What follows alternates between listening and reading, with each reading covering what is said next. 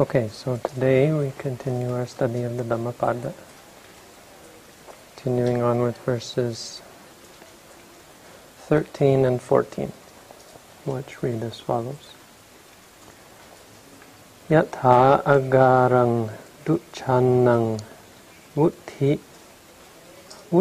samati vijjati evang bhavitang cittang rago samati vijjati. Yatha agarang suchannang vuddhi na samati vijjati evang subhavitang cittang rago na samati vijjati. And the meaning is as follows. Yatha agarang, just as a house or a building, duchannang, that is poorly thatched, or a roof, just as a roof that is poorly thatched, the rain is able to penetrate. Vuddhi samati vijjati. In the same way, an untrained mind, evang subhabhavitang cittang rago samati vijjati. The lust is able to penetrate. And number 14, just as in regards to a well-trained mind, in regards to a well-thatched hut, vuddhi na samati vijjati, rain is not able to penetrate. In the same way, a well-developed mind, lust is not able to penetrate. So, quite useful for meditators. This is a meditation teaching. It was taught in regards to the Buddha's cousin Nanda. When the Buddha went, after Siddhartha Gautama became enlightened, he went back to his home of Kapilavatthu, and he taught all of his relatives. And so he taught his ex-wife, he taught his son, he taught his father, and they all were able to understand the teachings. But there was one person who, it seems the Buddha understood, he had the ability to penetrate the teachings, but was kind of stuck in a bit of a rut. And that is that he was set to get married to the most beautiful woman in the country. Janapada Kalyani, which means the beauty of the land. So in the area where they lived, she must have been the prize beauty. So she was well known for her beauty, and Nanda had become infatuated with this beauty. And so, like ordinary human beings, he felt that was going to bring him happiness to marry this woman and to live a life of sensual pleasure. But as Buddhists, we always throw monkey wrenches into these sorts of things. We always put the rain on people's parades. And the Buddha was certainly our leader in this regard. So on the day when they were to be married, or during the marriage preparations, they invited the Buddha to come to receive alms. And when the Buddha finished his alms, he handed the bowl to Nanda. When the Buddha finished his meal and had given a talk on the teaching, he gave his bowl to Nanda, and he started walking back to the monastery.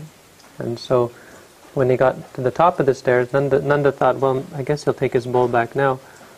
But he didn't say, excuse me, sir, can you take your bowl back? Because he felt that would be rude. And he had a lot of respect for the Buddha.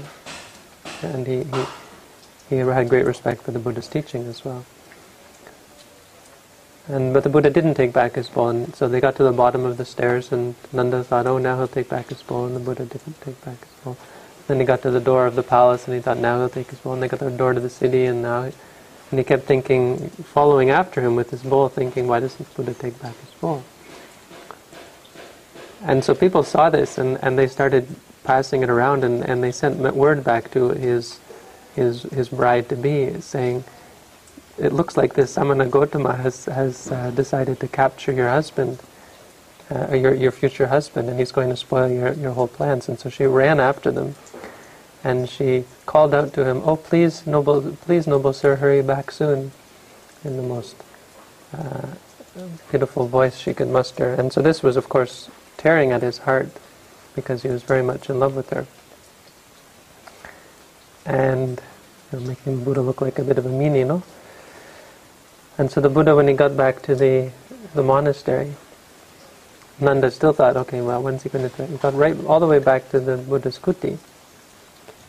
And the Buddha turned to Nanda and said, "So, Nanda, would you like to become a monk?" And Nanda's thinking in his heart, no, I wouldn't like to. But he had so much respect for the Buddha, as people in this situation often are when confronted by a person of authority. And he had been so used to, of course, to going according to the flow, because he was a prince and he was living in luxury, and you just kind of go along with things, and everything is wonderful because, well, you're a prince. So right away he said, "Sure, I'll become a monk." But in his heart he was so mortified that he would have to become a monk. And so the Buddha said, okay, and he called the other monks over and they ordained him right then and there.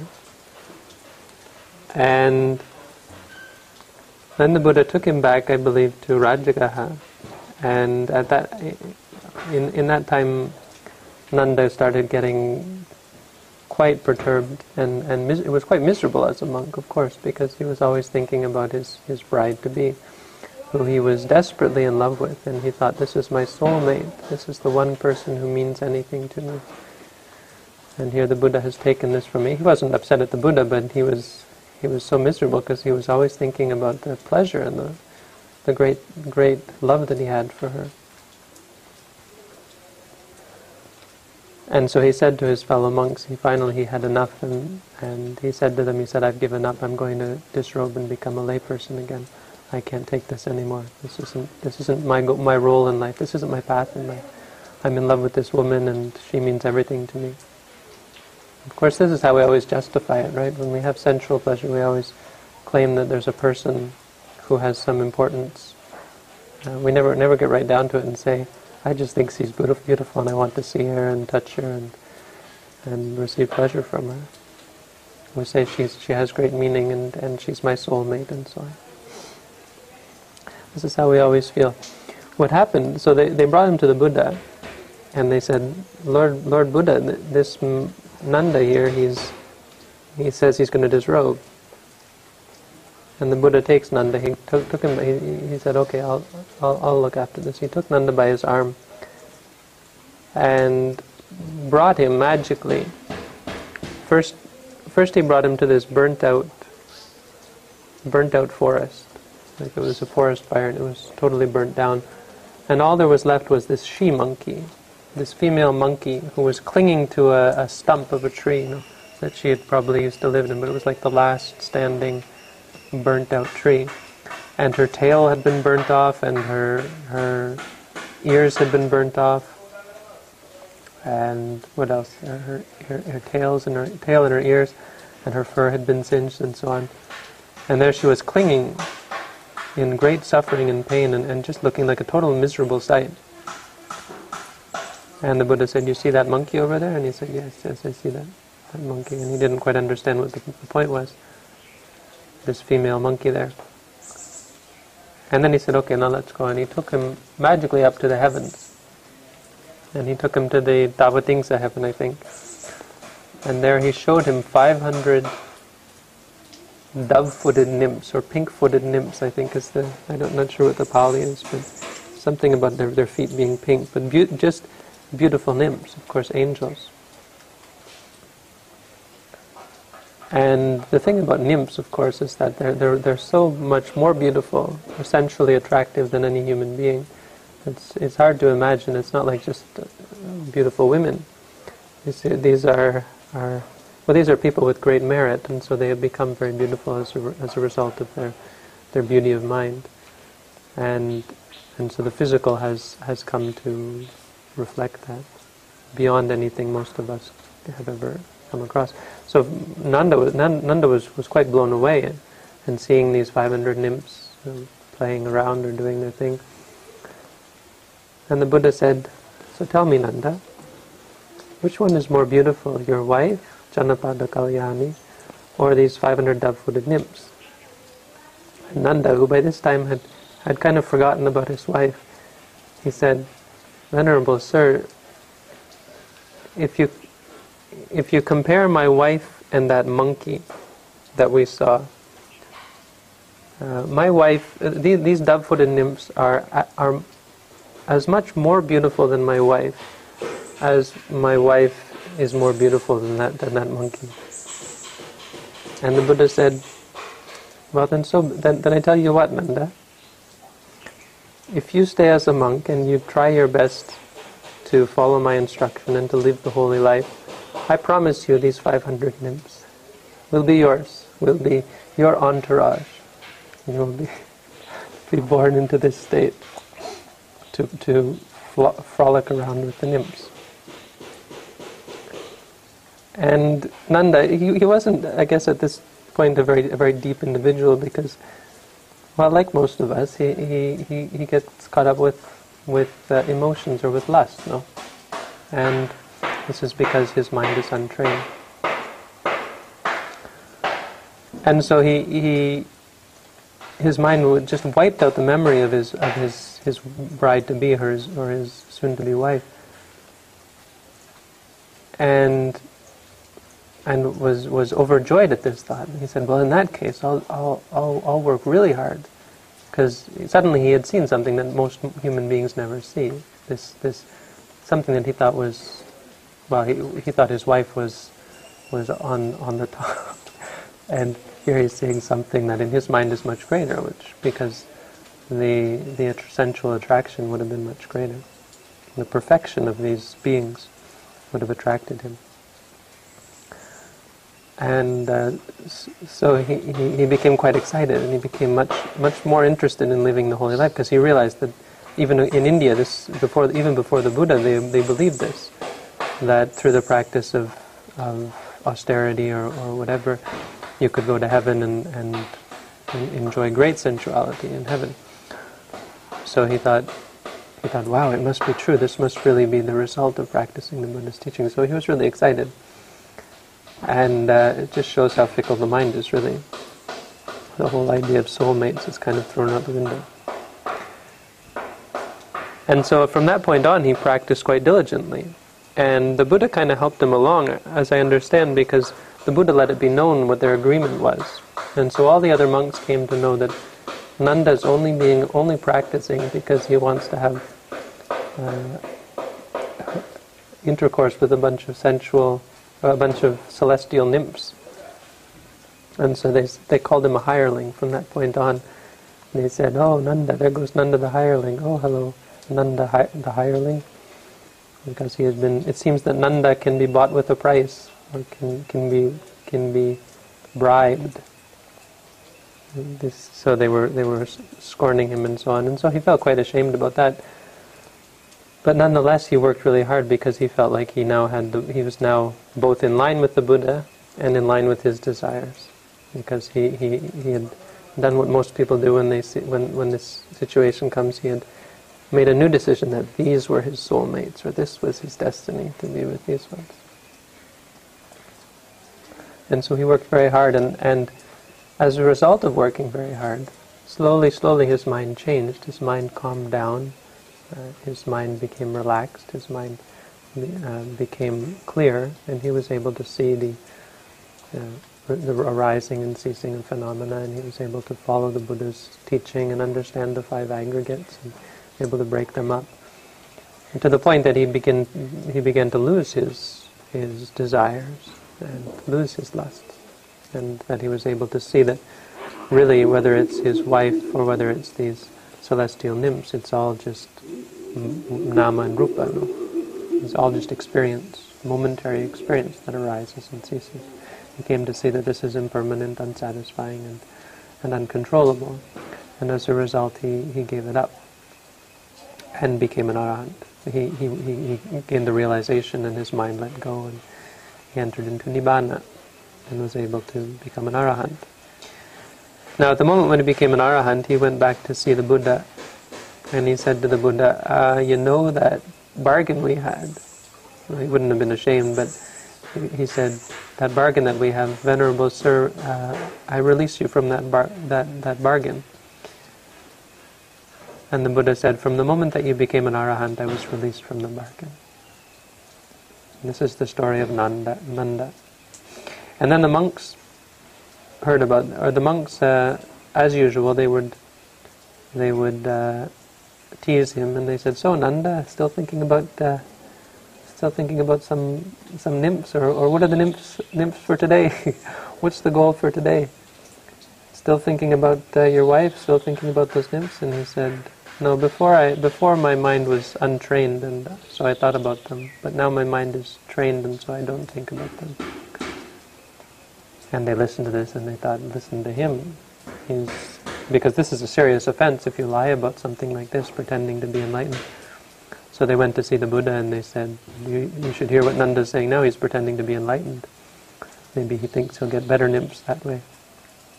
And the Buddha said, my son is correct. Before, when his mind was untrained, it was like a roof that was ill-thatched.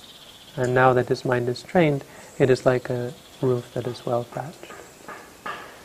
And so he told this verse. He said, just as a poorly thatched roof is penetrated by the rain, so an untrained mind is penetrated by lust. I think part of what helped him, which is an interesting aspect of lust, would have been the realization that his mind was really just playing tricks on him.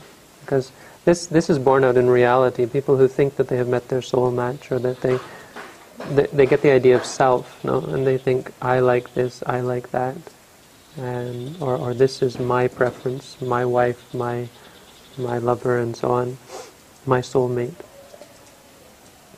They can on a heartbeat turn and fall for something else. And the realization that this is the nature of the mind, that it jumps like a fire. As the Buddha said, Nati raga sama agi. There is no fire like raga, like lust, because it jumps from one object to another. Fire, you can contain it. You can contain most fires by digging pits, by digging trenches. No, fire won't jump to a rock. It won't jump to water. But lust jumps to anything. We can lust after just about anything. This is why when you're born in a different realm, you begin to lust. If you're born a dog, you lust after dogs. If you're born a dung beetle, you lust after dung beetles. So what is the teaching here for us as meditators? This is the story part. As for what this can do for us as we come to see our minds in this way, we come to see our minds as having holes, like the hole in a roof. Our minds are permeable. And so our job as meditators is to thatch the holes, to patch up the holes. And the way we do this is by developing our minds. Just as the roof has to be patched, has to be well covered over, so too the mind has to be well sealed. The way to seal the mind is in three ways, through development of the mind, or the development. First is the development of morality. And that's where we're starting off here, because at the beginning you don't have concentration, you just have your morality. What is your morality? It's you've stopped so many things. You've stopped connecting with the world, and also you've stopped letting your mind wander. So when you see something, instead of looking at it, you're saying to yourself, seeing, that's morality.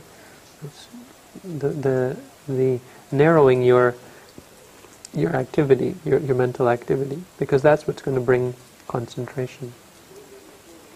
Normally when you walk, you're also thinking, and you have no morality or no control over the mind. So now you're in some way trying to control, restrict yourself, morality. So when you walk, you say walking. And even more so when you're practicing meditation, you're severely restricting your mind to just the bare awareness. When you hear a sound, hearing. When you see, seeing. When you feel pain. Not letting your mind dwell or develop or make more proliferate. That's the word. So that develops concentration. From morality, morality is the first layer. And morality is good because it prevents you from getting caught up in distraction and in doing many things that would hurt your meditation.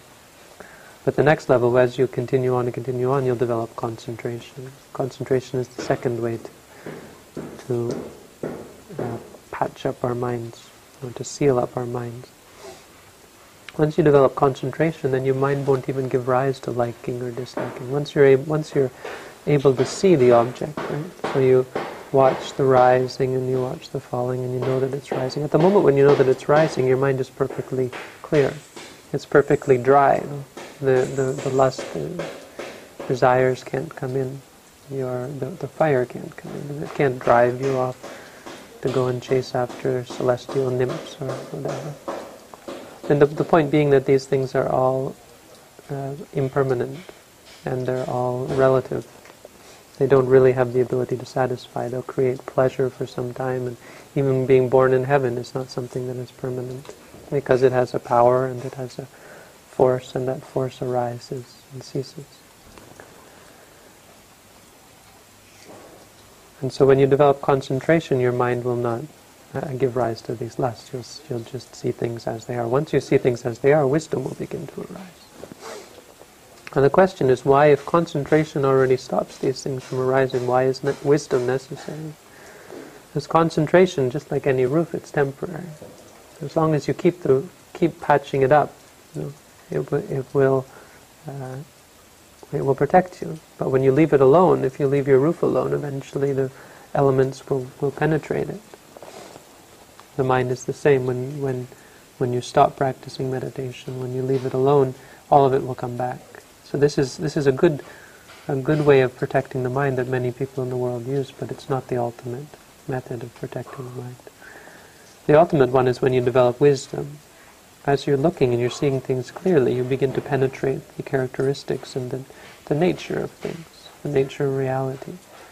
Right? Our reality, even right here and now, sitting here, is one of phenomena arising and ceasing. Sometimes we're seeing, sometimes we're hearing, smelling, tasting, feeling, thinking. We have our emotions, and all of these things are arising and ceasing. We begin to see this, and we're able to break them apart and see them for what they are, one by one by one. And we realize that there is this idea of self, this idea of me being able to experience pleasure or become this or become that. It's really just a delusion. When the attraction towards some being or something is just a mind state that arises, and it arises and it ceases. You begin to see the progression of mind states. When you give rise to lust, what happens? It creates attachment, and the attachment leads to disappointment when you don't get what you want. When you dislike something, it leads to anger and frustration and directly to suffering. And when you see this, you start to lose interest. You start to give up. You start to realize that nature doesn't admit of liking or disliking. It doesn't admit of good or bad. The liking and the disliking comes from creating ideas about it and ideas of self. That this is my experience, and wanting that experience again for yourself. Once you just see it for what it is, your mind doesn't have anything to cling to. It doesn't have any interest in anything. It doesn't say, I want to be that, I want to be this. It's able to just experience. Once you do that, once you get to that point where you see things as they are, because there's nothing positive or negative in anything, really. You think this is good or you think this is bad. It's all a concept that arises in your mind. When you see through that, then it doesn't matter what comes to you. This is the ultimate protection, because nothing can penetrate. The reason why we give rise to likes and dislikes, or give rise to lust in the first place, is through ignorance. Because ignorance is the default, not knowing. Everything in the universe comes together. It doesn't come together out of knowledge. It just comes together and arises and develops. Wisdom is something that isn't inherent in the universe. Wisdom has to come afterwards. It has to come as a result of all of this coming up, and the systematic observation and eventual understanding. Once you understand, then none of it can affect you. Then you don't give rise to likes or dislikes. Then your mind is perfectly well thatched. And so that is the development that we're trying for here. We're trying to just come to understand things. It's not intellectual. It's by repeated observation and direct experience. Once you see it again and again and again for what it is, your mind will change. Your way of approaching things will change. You'll have no desire to chase after things. Knowing that when you chase after it, you know what it leads to because you've seen that. You have no desire to be angry or upset at things or frustrated about things because you know what frustration leads to. And furthermore, you see these things for what they are, so you don't think of this as bad or this as good. When something happens, you don't have any judgment for it. You see that it happens and you let it be. So this is the teaching for today. This is really what we're trying for. We start with morality, bringing our mind in, and then we develop the concentration which allows us to see clearly. Once we see clearly, our minds will be free. Our minds will be well thatched. Thatched so well. In fact, the word well is an understatement. They will be totally waterproof, or lust-proof in this case. So this is the teaching on the Dhammapada based on verses 13 and 14. Thanks for tuning in, and back to meditation for you.